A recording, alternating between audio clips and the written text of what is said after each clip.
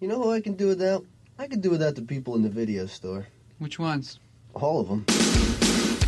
This is Massive Late Fee with Mike and Mark.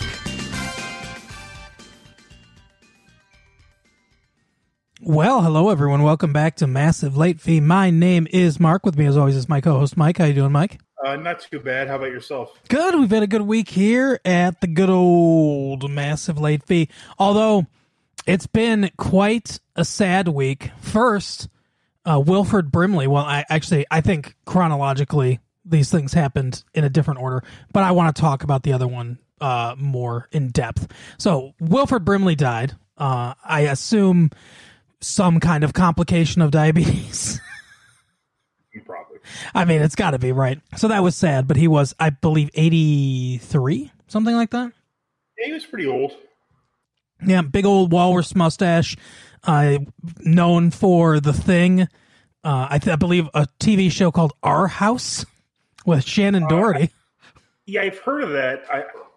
I've never actually seen it, but I do know he was in something called that. It was one of those things that was inexplicably popular in the 80s, but when you look back on it, it absolutely sucks. And it never... the John Larroquette effect. Yeah, exactly. It never really took off, or for whatever reason. Like, it was popular while it was on, but it never got big in syndication. Pretty much after the show was over, everyone was like, okay, we don't care about this anymore. Yeah. But things he was in Hard Target as well as Chance, what's fucking Chance the Rapper? No, Chance Ruffin? Yeah, it's what's his name? Jean-Claude Van Damme's character. It's like Chance LaCroix or something like that. Oh, okay. But yeah, he played like some random guy he knew who had a bow and arrow, and that's kind of what happens. Interesting. So Jean-Claude Van Damme's character must have been a big fan of fizzy water beverages. Yeah. Aren't we all? The berry flavor's the best. Anyway. I can't remember. It's LaCroix or it's some it's back when they were explaining why I had the accent. Oh, okay. You know that every like action star has that trajectory where at first like, oh well, he's from Brussels. That's yeah. Talks to that. And eventually they're like, yeah. Eventually, like Sylvester Stallone, they're like, he's got some issues, and later it's like, yeah, whatever. He killed everybody in Afghanistan. I love that Jean-Claude Van Damme's excuse or whatever reason is I'm from Brussels, and Sylvester Stallone says I have some issues. Haven't you heard him talk or looked at him? Why do you sound like that? I got some issues. I'm from Brussels. Oh my goodness. Apparently the reason that he talks like that, or one of the reasons that he talks like that, is... When he was delivered, there were forceps. I think there was a forcep injury. Well, I thought it was only two seps. No. Too bad we don't have the crickets this time. They might come out for that one. Yeah. No, yeah, the forceps. Except for Buddy Holly, who, we know. Oh my goodness. I'm Buddy Holly. I'm the biggest star in the world. Whatever happened to the rest of the crickets? I don't know. That's a very good question. You would think they would have been able to make some decent music. Did they become session musicians or something? See, I don't know if they were... I don't know enough, and by enough I mean anything about Buddy Holly. I don't think I know one Buddy Holly song. Mm-hmm. But yeah, I don't know if they were actually... See, I always wonder, like, I know Nelly's okay, but the St. Lunatics, I haven't heard about them in years. I mean, are they fine? Are they all right? That might be the first time anyone has equated Buddy Holly with Nelly. I don't know. I hope they're okay, all sorts though. Of like, like Kid Rock, the rest of his band. I mean, fuck them. Who cares? Right. Oh my God. Yeah. What about the Hermits? Herman's Hermits. What happened? They're probably all very old. Yeah. They need to shelter in place because they're at high risk for COVID-19. They have to be very old. I mean, what about the Silver Bullet Band? What are they up to? Yeah, that's actually a very good question. They must live locally, right? I can't imagine they don't.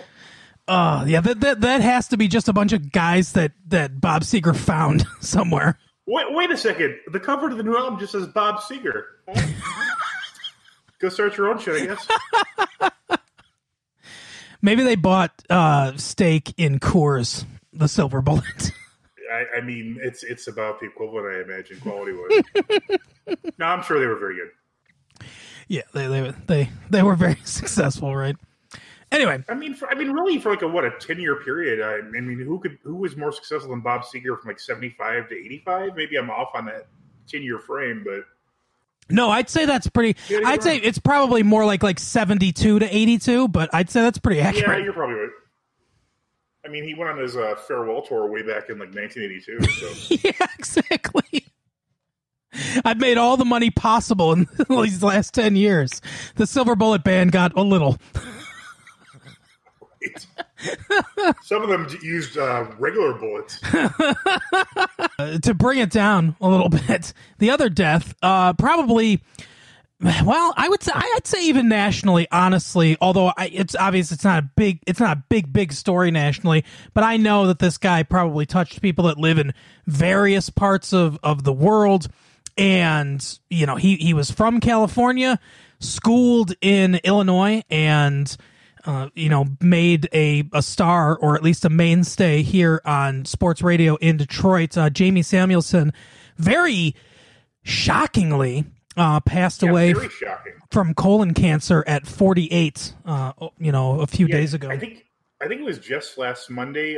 Spoiler alert, recording this on Tuesday. So it was like a week ago he announced that he had it, and it seems like it was one of those scenarios where someone tells you, and then like a week, literally like less than a week later they're gone. I mean, yeah, he died on Saturday, I believe. Yeah, basically, I think he finally told everyone when it was clear that it was imminent, I guess. And I guess technically he had beaten the colon cancer, but it had spread to other parts of his body, like his liver and stuff. So yeah, I mean, it's no good, obviously.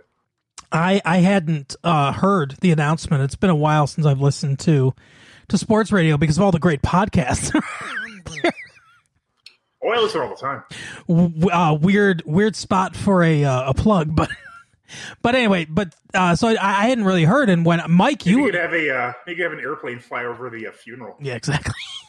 Mike, you were the one that notified me that it happened, basically, because I saw your thing on Twitter, and that was the first that I had heard about it, and I was incredibly shocked. Like we said, young, very young, especially 48. Colon cancer, they generally recommend about 50 that you start getting checked for that, but I do hear that it's coming in younger and younger. So, here's my public service announcement, I guess. Most of the time, obviously anytime anybody dies of cancer, it's tragic, but most of the time with colon cancer, it's one of the most beatable cancers, but it's also, I think, the second or third most fatal cancer, because the problem is that people are uncomfortable with the idea of getting colonoscopies and stuff like that. But colon cancer, for the most part, grows very slowly, and when caught early, is very beatable. No reason why Jamie Samuelson should have thought, hey, at 42, I should get checked for colon cancer, because that's a really freakishly weird age to get it, early age to get it. But, colonoscopies are very important. And he was definitely, in shape by all accounts. Mm-hmm. Right? Really was just living like, how people should live. And it's just, they don't recommend you get screened generally until you're 50. And he was 2 years away from that. So it's insane. Yeah, definitely not saying like it's his fault or anything, and definitely not saying anyone that gets colon cancer, it's their fault or anything like that. Just trying to let people know that, the importance of early screenings for things like that, because, they can prevent tragedies like this. So, if you have a loved one, if you're in an at-risk group or whatever, I know Jamie Samuelson towards the end of his life wanted to, or told people, to make sure that they started, getting screenings and things like that. And he kind of wanted to, advance that idea to do something good with his final days. But I mean, obviously I started listening to Samuelson probably, I think it was 95, maybe 95 or 96. I'd come home from school and from high school, and I would turn on the radio and listen to Jamie and Greg. I don't know if you go back that far, Mike, or remember. I didn't really get into sports, like local sports radio, until like in the mid 2000s, early 2000s. Yeah, but so I listened to Jamie and Greg, and I always thought that they were hilarious. Jamie seemed to be the perfect kind of foil for Greg Henson, and then obviously, things moved on, and people moved on, and they moved radio stations, and then for a long time I listened to him with Wojo, Jamie and Wojo. He moved to the morning show to be with Stoney, and just an absolute legend, brilliant guy. I met him once at MGM Casino when I was playing 3-card poker. I saw him and Wojo when they used to do a Lion show or something like that live at the casino. And I just happened to see them, and I kind of waved, and they came right over. I did not expect it. I waved, and they came right over. So I stood up from the table and talked to them for about 10 minutes, about sports and things that were going on, what they were up to, and things like that. And both of them seemed, from, my limited interaction with them, to just be, outstanding. Like I said, they came right over. I just waved to them. They didn't just kind of give me a hand wave back. They're like, hey, let's go talk to this guy who recognizes us. Just very generous with their time. Very nice guys. And it's obviously a deep tragedy. Yeah, it's just very sad. So now on to fun. Maybe I should have started with that one, then went to Wilford Brimley, and we could have talked about the Silver Bullet Band and I don't know. Maybe next time we do the exact same story. Yeah, we'll just reverse it, and we'll do it next episode too. We'll recap it, and you'll see which one sounds better, which one flows more naturally into comedy. I think we already know. Yeah, we do. But speaking of comedy, it's time for the Parents Guide game, Mike. All right, I don't have a lot of clues, but I imagine you'll be able to guess this. This is kind of funny. Under violence and gore, it might be 23 or 27 people found this to be the case. It says, nope, none. Let's see. I will say... damn it. The Care Bears movie. No. All right. Moderate uses of fuck. No violence or gore, but moderate uses of fuck. Okay. Well, that's got to be the Police Academy movie. There's violence in the Police Academy movies. I wouldn't say gore, though. Comic violence, maybe. There are people being shot. Yeah. Is that really that violent, though? Yeah, I guess not. No. I thought you were gonna end that rant with yes.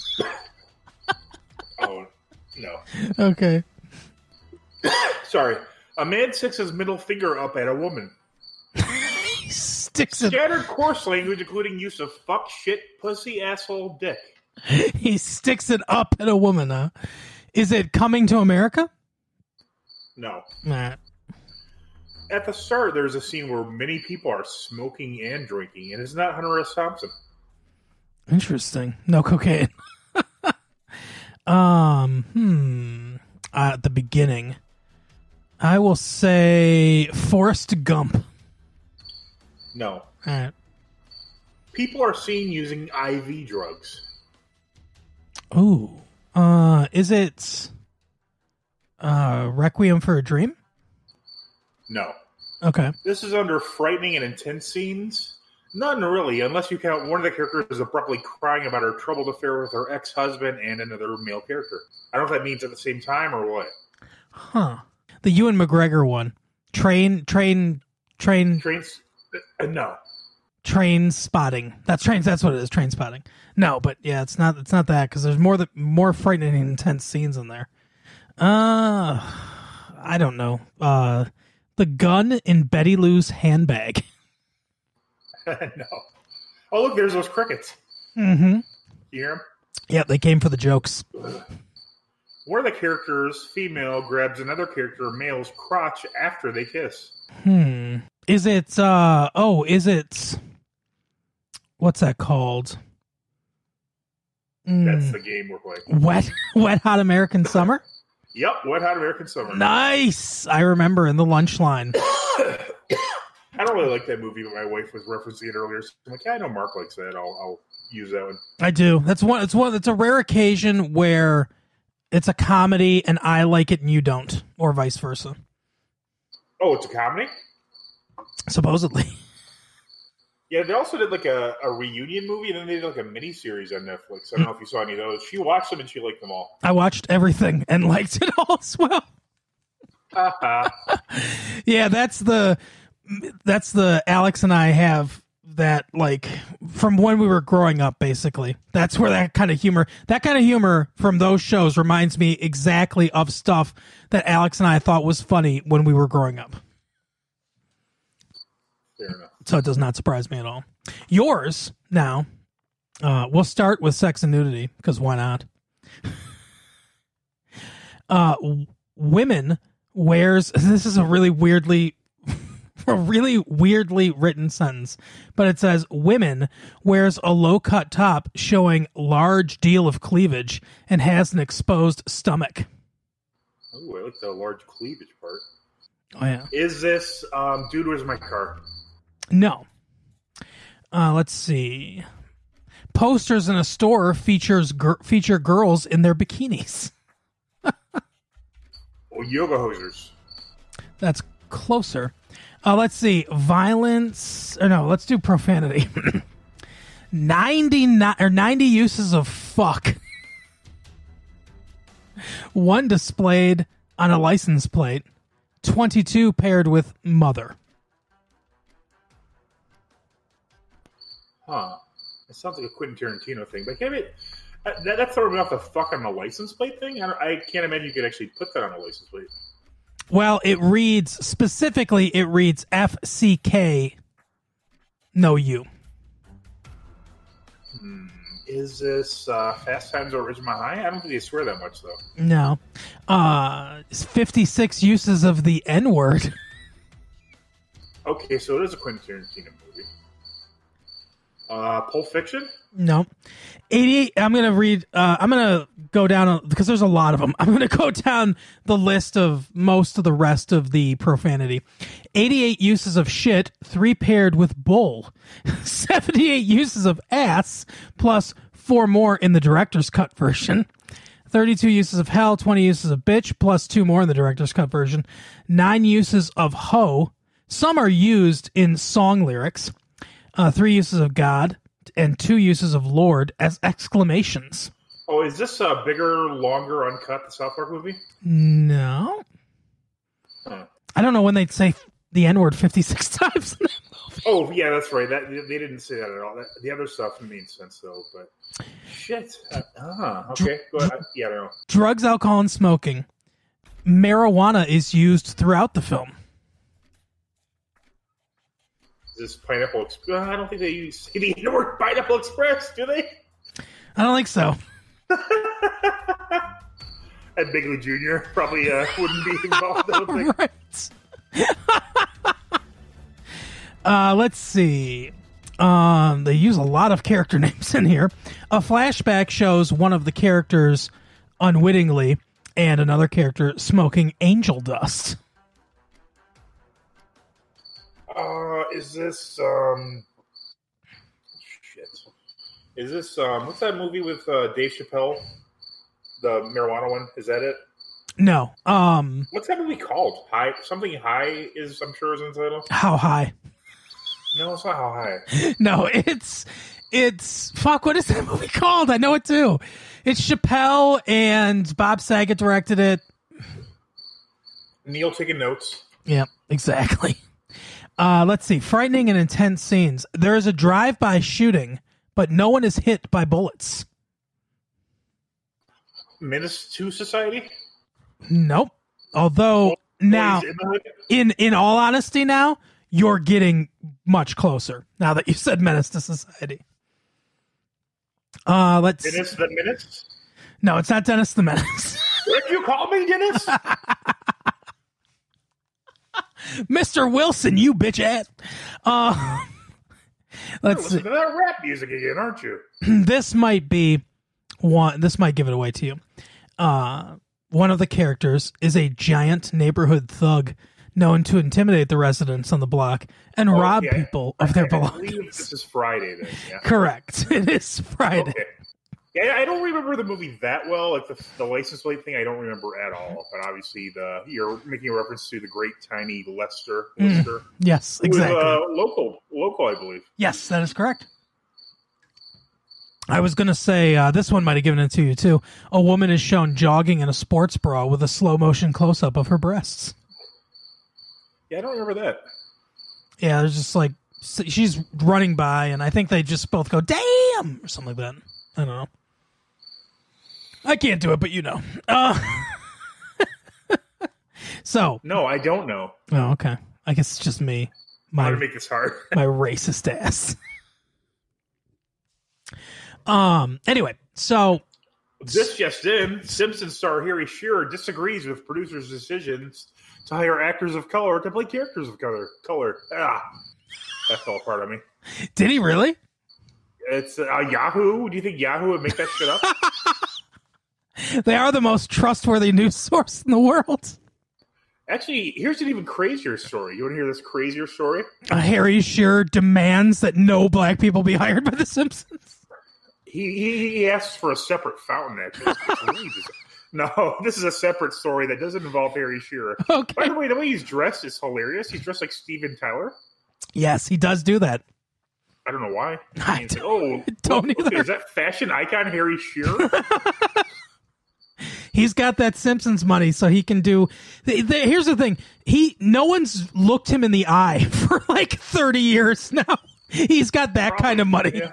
So, oh man, can you imagine how awful it'd be to be like a newcomer to like the production crew of The Simpsons? Oh God! Got to hear with what's her name talking about fucking Xenu every 5 minutes. Which one is that? Nancy Cartwright? Yeah. I mean, literally everybody on the cast is like somebody who really tried very hard for a long time to be an actor and it didn't quite work out. Yeah. Yeah. And then now they got, in a sense, they got lucky. I mean, who would expect a cartoon to be able to, you make like $1 million an episode probably or more? I wonder if Tracy Ullman gets anything from this. I don't know. That's a really good question. Does she get any kind of kickback? Is she a secret producer or something? What'd you say? Has she even guest starred? I don't know. I don't know if she's ever guest starred or not. I feel that she has, and that's probably her biggest credit now. She has to have guest starred, right? Because she's a famous person, or and every famous person at one time or another has been on the Simpsons. Is she a famous person? Well, she's close. Do you think if you took a picture of Tracy Ullman up to somebody randomly on the street and said, "Who is this?" Do you think they'd give you the answer? I think it might be like 60-40 against her. You should put that on your Twitter right now. Who is this? Name this person.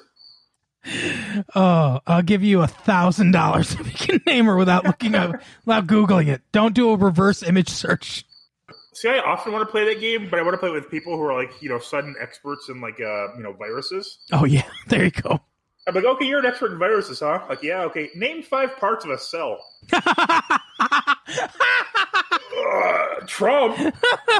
Oh my God, that would be great. But you have to put someone on the spot. You couldn't like tweet it because like, oh well. Yeah, exactly. They'll just look it up. Exactly.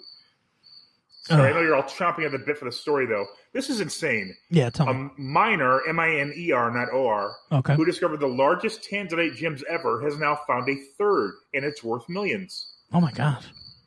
Okay, so listen to me. You're a miner, and you find the largest gem of all time, and you know it's worth more than this one, which is worth millions, so you're set, right? You have millions of dollars, and you go back out and you keep looking for gems? Seriously. This guy he's not in it for the money. He's in it for the love of the mining. Yeah, he's like, this is just how I keep score. Exactly. Holy shit. How do you find the largest, whatever it was, tanzanite or whatever, twice? Yeah. This guy's going to be in the Miner Hall of Fame. Right. That's what the real secret of this whole thing is. The world mining championship is worth billions. Exactly. You ever watch that? It's right after the World Series of Poker, the world mining championships. Lon McCarran and Norman Chad also do the announcing for that. Well, Norman, it looks like he's going with a split axe here. That's some guy from Tanzania who just like all the nuances of like how to find the best gym. Oh, he's going down that false mine lode. I don't know enough about mining to make jokes about this. Yeah. See, that just made me think of this. This is what always kills me. Is like, do you ever, when like you watch like a sport that's like the first year ever, and they have an announcer and they have like a color commentator, but they have like the guy who's like an expert on the sport that just made up. Yeah. It's like in the movie Basketball, where there's something like in year two, like, oh, he's doing the triple. Yep. Here's our volleyball expert, Tom. You were an RA last year, weren't you, Tom? Ooh, here's our full contact pickleball expert, Bob Uecker. Oh my God! Oh, he would be a good expert on it. Yeah. I wish I could do a impersonation of him. Norm Macdonald does a pretty good. I mean, it's not spot on, but he does a pretty good impersonation of him. Yeah, you'd be able to tell who it was if he didn't announce who it was ahead of time. He's good with voices. Yeah. Anyway, speaking of people who are good with voices.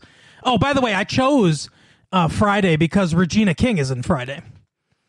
Is she? Yeah, she's the sister. Yeah, like I said, I barely remember that movie at all. And her character's name in Friday? Angela Abar. No, it's not. It's not. But anyway, so obviously Regina King is in this show, The Watchmen, which we watched The Watchmen this week. Mike, I am so mad because last week I almost said to you, I thought this was too crazy though, to be honest with you. But I almost said to you, I think Calvin might be Dr. Manhattan because I watched the first 3 episodes over again, and she says to her grandpa, Dr. Manhattan can't look like us. And I was like, as soon as she said that, when I watched it the second time, as soon as she said that, I'm like, oh, I'll bet she's black. And then suddenly it's occurred to me who it would be in the cast, that it would be him. So I almost said it to you, and I was so mad that I didn't. But I thought to myself, that's too crazy. Yeah, well, spoiler alert, that's the big reveal at the end of this episode. And I did not think that she knew about it. I thought it was going to be that he was just because, okay, so this episode, they start out with a newsreel about John Osterman, Dr. Manhattan, and his early beginnings and all that stuff. And then they go into Vietnam because I think it's supposed to be the 4th of July, or it's some sort of, maybe it's Vietnamese Independence it's a Day. celebration of when they became the 51st state. I'm not 100% sure. It looks warm, but I've never seen a picture of Vietnam that doesn't look warm, so That's I don't true. know when this takes place. That's true. But yeah, so it's a celebration day, and there's things of Dr. Manhattan all around, little dolls and things like that. There's a puppet show going on. I thought I didn't know what was going to happen, but as I was watching the episode, the guy doing the puppeteering for Dr. Manhattan, kind of miming him murdering the Vietnamese people. There's a great shot from underneath of his face. And I said to myself, this is one of the things that makes this show so good is I don't know who this actor is, but they got a guy that is good enough to look like he's concentrating, but also like he's pissed to be doing this. And I didn't know that he was going to be part of this plot, but I'm like, he looks angry. And I'm like, I think that's a subtle thing underneath the surface of not everyone's happy about this whole Dr. Manhattan thing and being the 51st state. And then little did I know it wasn't so under the surface. Yeah, it's interesting. In the comics, they describe it as like the Vietnamese people almost worshiping like Dr. Manhattan because he basically grew to 100 feet and just burned everybody to death with fire from his palms. Correct. I mean, yeah, you would for sure. There'd still be resentment, I mean, no one is happy to be taken over. There's always some group left that was the enemy at one point. Mm-hmm. Yeah. So, oh, go ahead. So yeah, I'm sorry. So yeah, she's going to the video store. For younger listeners, there used to be these stores that had these things called video cassettes that you could pay a small sum of money for, and you could borrow them for a short period of time. And then if you wouldn't be on that period of time, you owed a late fee, which could sometimes become massive. Correct. And then you might name a podcast after it. Right. Yeah. So she there's this videotape that she loves. She wants to see. It's called Sister Night, which some would consider to be a blaxploitation film. But I used to work with a guy who was actually a big fan of these movies, and he preferred the term soul cinema. So I'll go with his term, soul cinema. It's the same thing. Oh, I like that. Yeah, it sounds much nicer too. But yeah, so it's like this almost like like a superhero type character, which you imagine in this world where they have people who have been superheroes. There's, obviously some interest in documenting it with the, what is it? I forget their fucking name. The Minutemen, I think. Yeah. Whatever that is. I can't. That's not it. But I think it's called American Crime Story, and it's American Crime Story Minutemen or something like that. Okay, yeah, that sounds more correct. But I mean, clearly there's interest in documenting it. So someone's made like a movie like that with this African American lady who's called Sister Night, which obviously is the name that Angela Abar takes up next time. Mm-hmm. Inspiration. It's Sister Night, the nun with the motherfucking fun. That's what it says on the thing. It's awesome. Yeah, so she goes to see her parents. Her parents are both. I think the dad is in the military for sure. I don't remember about the mom if she was dressed in uniform or not. I think it's just her dad. Okay, but yeah, then this guy comes on a bike and yells "Death to the invaders," and he suicide bombs himself and kills both her parents and shoots her back a long amount of time. Oh yeah, absolutely. Or distance, not time. He doesn't shoot her back in time. My apologies. Although there is a bit of going back in time during this entire sequence, because during the entire time that she's remembering these things, it's intercut with memories that we've seen already of Will, her grandfather, and his life. Yep, and then it's also like we cut to her dad saying, don't worry, don't get this. He refuses. She keeps trying to rent this movie, and he refuses every time. Or actually, no, that's not correct. Right before the bomb goes off, he tells her to take it back because people who are masked are dangerous. You should be afraid of them. Yep, absolutely. And then Angel's like, why? And he goes, because they're hiding something. Which his father, being who he is, Hood of Justice, obviously.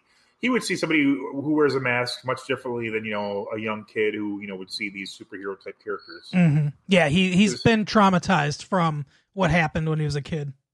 Yeah, but I don't know. I wonder, I'm kind of curious if Angela's father realizes does he says they're hiding something. What exactly does he know that Will is hiding? Does he know that is Will bisexual or gay? I mean, I don't know if he's just, actually gay and hiding. Because, we never, see reference to him with a woman after his wife. I think part of it is he's hiding his race, so he's hiding the fact that he's black. Too. Yeah. I mean, he was hiding, and really the most important thing he was hiding was all this anger he had just deep inside it, ate him up. Absolutely. And then that again is an interesting, I mean, her father, the last thing her father says to her is this thing about the mask, yet she grows up and chooses to wear a mask still, kind of nuts. Yeah, then we see a little part about her, and she's still coming off the nostalgia. Mm-hmm. She's in Saigon, an orphan, very strict. When she's there, the police come and they ask her if they can identify the other person involved in the bombing, who, as you mentioned, is the marionette. Mm-hmm. Or what do you, is the marionette the doll or the guy? Puppeteer, I guess. I just call them my friends. But yeah, the other guy that, as you pointed out, he looks both, angry and focused earlier. That's the other guy. She points him out, and then the police take him into an alley and just shoot him right there.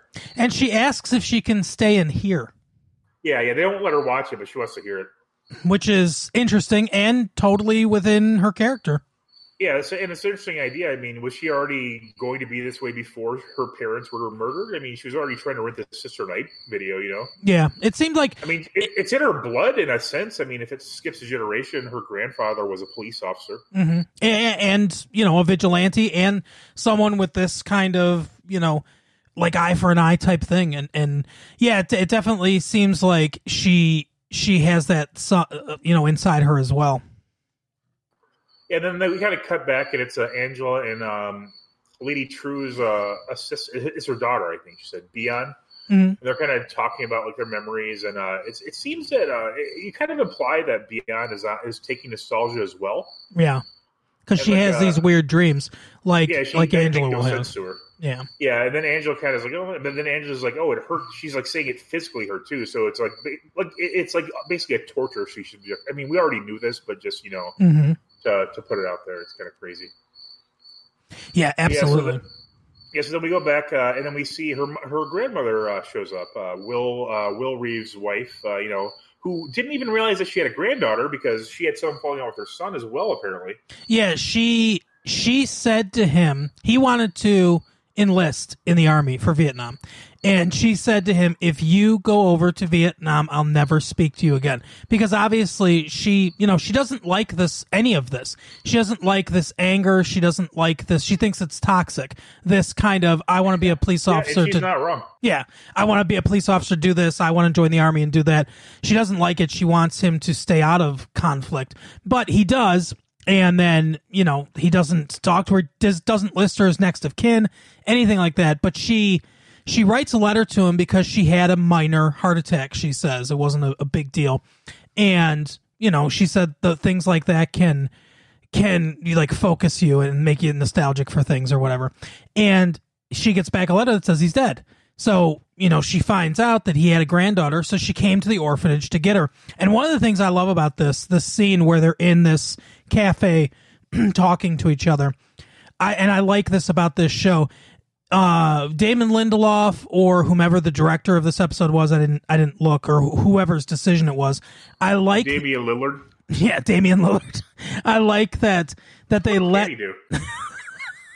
You know what he's in right now? He's in a show called Good Girls. Damian Lillard is? Mm-hmm. The basketball player? Oh wait, no, Matthew Lillard. His cousin Matt. Anyway, so, but one thing that I like that they do is they're not afraid to let a scene linger. They don't try to, they're obviously in this episode, there are things where they're cutting back between past and present and things like that. And as you mentioned, the time stuff, we begin at an older age, we move to, a more, the modern age and everything. We go to the 80s where, we're all over the place. But I like that. And part of, with all that cutting and all that kind of backstory and everything, I think it's nice that a lot of scenes like this, they're not afraid to just let them breathe, to just let them, let this conversation happen and really focus on the silences and things like that. They're not rushing through things. And I think the scene is beautiful because of that. Yeah, and there's there's humor. She pulls out. She just carries a Sister Night VHS with her everywhere. Yes. And then June's like, "Oh, I don't see. I'm sure we could watch that as soon as we get back, to Oklahoma, mm-hmm. which apparently she's gone back to." Yep, she's taking her back to Tulsa. Yeah, and then so they go out to the cab, and they start to load up the thing, and because the universe hates Angela Abar, apparently June has a heart attack and dies right there on the spot in front of her. Yeah, so she saw her mom and dad exploded to death, and then she didn't see, but, goes and sees her grandmother's dead body as she dies of a heart attack, right when she's about to take her away from this horrible orphanage. Hellish existence, yes. It's like, what the fuck? But yeah. So we cut back to the future, or back to the past. Marty's there. Yes. Angela and Lady True are having dinner, or you're sniping at each other, because apparently that's what Angela does with every person she knows. Yes, she does like to have these kind of conversations. Except for Don Johnson. But yeah, and then Lady True gets a little, specific, asking about his amnesia. She said, there was this, he had an accident. She keeps asking about, she's basically harassing her about it. And then Angela goes, who's nostalgia is being taken? Yeah. And that's when we find out that, wait, that's not her daughter. That's a clone of her mother. Yep. Her mom died. So before she died, she cloned her and took all her memories, because when she accomplishes this thing, which she says is going to save humanity, she wants her parents. Which is a little weird. Yeah, and she goes, Angela says, your dad's here someplace. Yes. Which I thought was hilarious. The whole time, too, that she's in Lady True's little sanctuary here, she's hooked up to her grandfather, she believes. Yeah, what she thought was her grandfather. Yeah. Turns out, when she breaks in, that it's not her grandfather, but an elephant. Right, which is kind of a nice little plan, like an elephant, being known for having a good memory. Why, I don't know, but that's what they say. They never forget. Right. And then we cut to, this is a very fun part, I thought, when Laurie Blake goes to do some investigating. Yes! I love this entire subplot. Yeah, this whole scene is great. Great performances from both actresses. Mm-hmm. She goes in and she's like, talking to Jane, asking about like, she kind of knows, hey, I know what happened here. This guy hypnotized him and killed him, and this is why he did it. She goes, hey, I think this Joe King guy is also part of the 7th Cavalry, which we know to be true from last episode. Mm-hmm. And then she makes a pretty poignant comment. She goes, white men in masks are heroes, black men in masks, they're scary, which is why she said Will would hide, whereas these people hiding is, considered different. But then straight out of cartoon villainry, Jane presses a button, a trapdoor crashes, and and Laurie hits the ground. She says to her, well, that was because she says, so the plan is to get the cops in masks, the bad guys in masks. You can't tell the two apart. And then you get Keene elected president, and then everyone's kind of following his orders. And she's like, well, that was the plan at first. But then an amazing thing happened, which we find out later what that amazing thing is. And she's like, what are you talking about? Like, Laurie's still, it's weird because it's almost like they're in two different TV shows, but it works in like the best way because Laurie's like, what are you talking about? And she's like, oh, was I not supposed to reveal my evil plan now? Because you wouldn't stop talking. So I figured I'd just tell you. Yeah. And then, it's a slight callback to the comics too, where, there is like this, like, oh yeah, well, you're doing this and this, and I know everything's happening. He's like, well, it's already done, and then he just presses the trapdoor, which, thank God they got that installed. Right, no kidding. Right in that spot where she decided to sit. And she calls and goes, well, you want me to kill her or what? And then Laurie wakes up, and Senator Joe Keene himself is kind of like, dangling over her. Mm-hmm. I love this part, too, because he's all kind of like, like he's talking about, like, his plan and everything, and she's like, seriously? Like, she goes, fine, if you need me to ask you what that cage is or why I'm tied up here and everything, what's going on, fine, then tell me what's going on. Just know I don't give a fuck what it is. She's so tired of all of this, right? Yeah, which is great. I hope I don't want them to do a second season, but I would love to know more information, like what exactly happened to Night Owl. Why is he in jail and nobody else is? Yeah. Well, the only idea that I've heard from anybody that I thought might be interesting so far, because like you said, if like, and I'm not done with this obviously, but if they wrap this storyline up satisfactorily, which I assume they do, then I don't want a second season either. Because this will be perfect, just this little thing the way it is. But somebody said to do a series of just Night Owl in prison. Like, not really related to anything that's going on in this show. Just I don't think the character is interesting enough to hold a whole, maybe like a movie. But yeah. I don't know. It would depend. Was like the most boring of the characters in the whole comic. Yeah, exactly. Well, yeah, because he's a Batman, thing, and Batman's. But he's like Batman that let himself go and wasn't all that powerful, like physically powerful to begin with. That's what I love. That's what I love about the movie is that Night Owl's character is this. It's just another failure of Zack Snyder in this fucking movie. His character's like he's impotent, and that's like a big thing, and everything. He's like, yeah, but what if Zack Snyder's like, yeah, but what if he could still get boners and had abs and stuff? And it's like you really don't understand any of this, do you, Zack Snyder? I'm telling you, the opening scene to that movie might be one of the best opening scenes of all time. It's perfect, and the rest of it is it's sharp downhill the entire rest of the movie. It's the steepest cliff of any movie ever. Yeah, I mean, first to think you could do it in one movie is ridiculous. Yeah, agreed. Oh my goodness! But yeah, Laurie wakes up and Joe Keene's over and he's like, "Well, it's extremely difficult to be a white man in America right now." Actually, I don't think it ever one day has been. No. The very first day we were here, we were very technologically advanced over the natives, and it didn't go well for them. Yep. And it's been good ever since. Pretty much, yes. But he says he might try to be a blue one.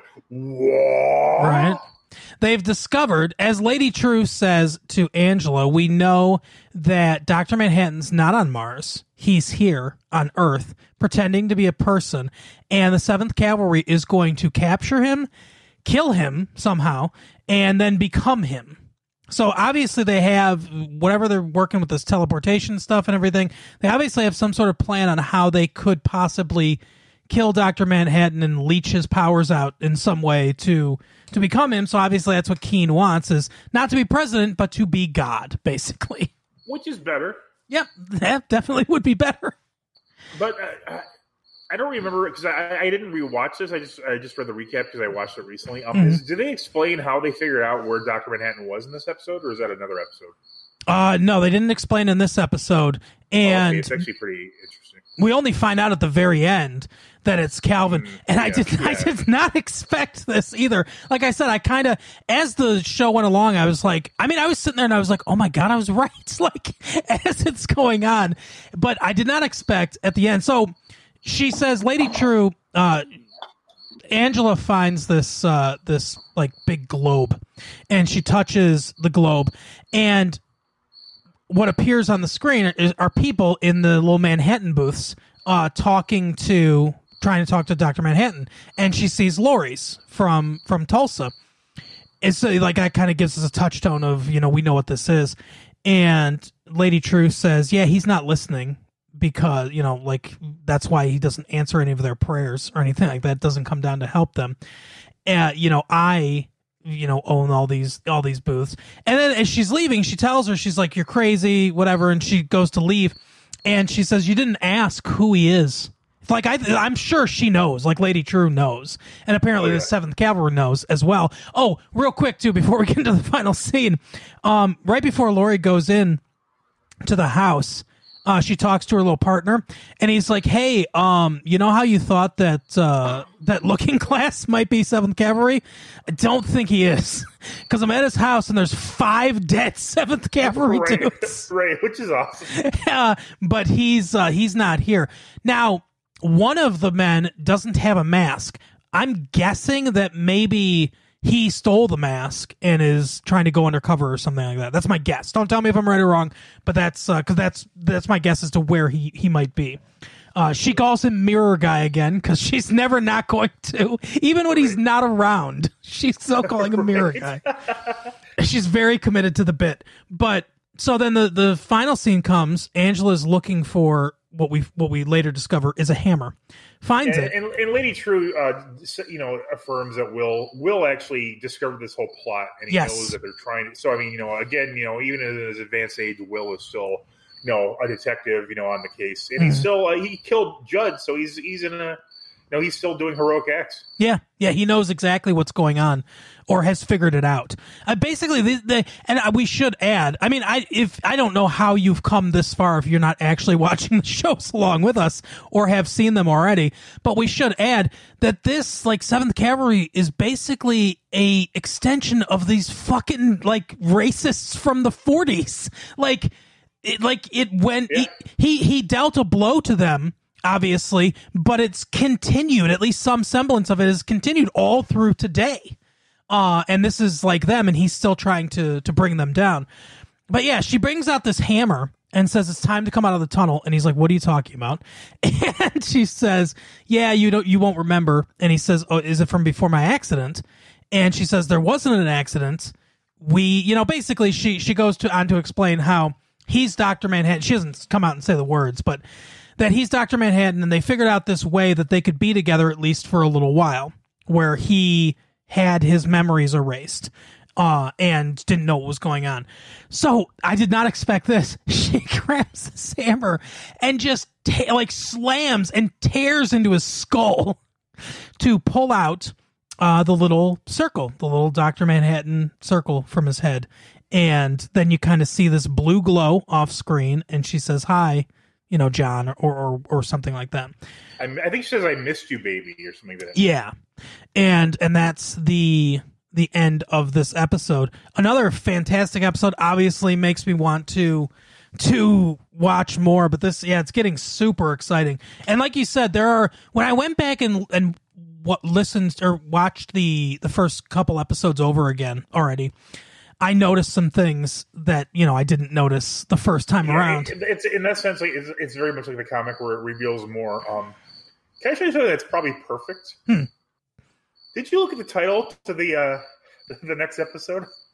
Oh yeah, it's the a God walks into a bar or something like that.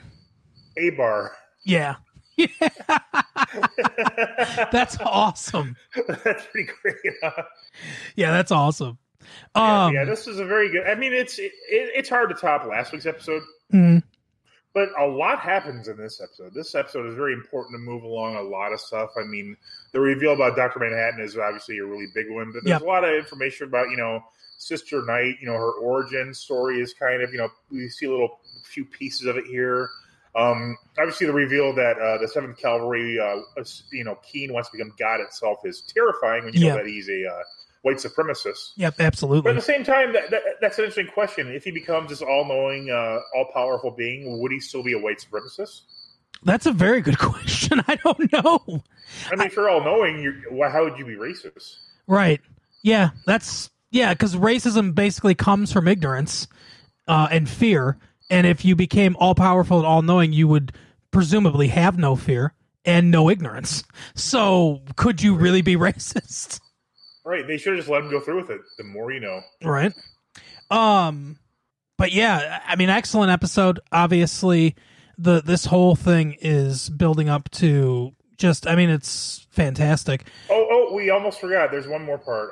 Yes. Jeremy Irons and his trial. Yes, Adrian Veidt's trial, which, by the way, is also very interesting because they mention it's day 300 and something, about a year. It's been about a year. So that got me to thinking these two things are not happening simultaneously, obviously. Oh, yeah. Which is funny because I didn't realize it until this episode. It's like, oh wait, that kind of doesn't make sense. Mm-hmm.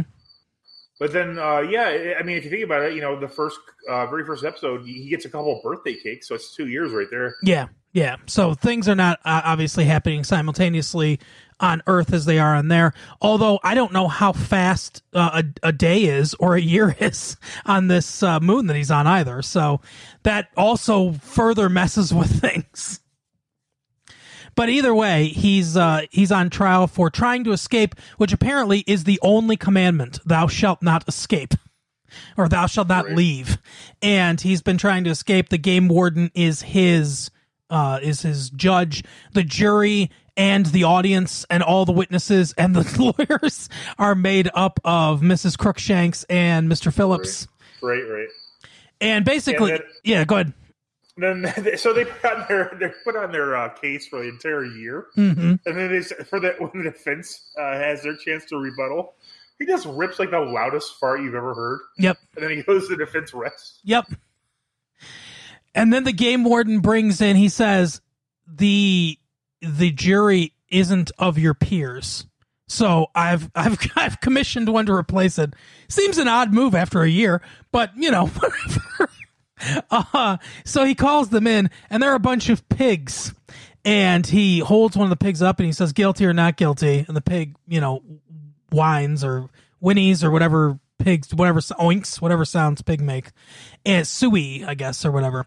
And, he says guilty, and then everyone stands up and screams guilty at him. So he has been judged guilty. We'll have to see what his sentence is. Obviously, I don't know exactly what the hell's going on here. I'll be totally honest. But Veidt has obviously been imprisoned here. I would assume Dr. Manhattan has something to do with this, but obviously I don't know. We'll find out what happens with his attempts to escape and all this stuff. Yeah, you got a lot of even crazier stuff coming towards you, Mark. I can't wait. I think there's 2 episodes left, and I'm so much looking forward to this. Yeah, 2 or 3. It's not much more. But that is our episode for the week. Tune in next week for more Watchmen talk, and I don't know, just do other things. Come and see us online. Oh, write letters to us, because we've got our big 100th episode coming out in a few weeks, or a couple months. Before the end of the year, we'll have 100 episodes, and then we'll do a big celebration. Although if you count the other show that we do, we've done more than 100 episodes, but whatever. Whatever. All right, we will see you next time. Bye. All right, see you next time.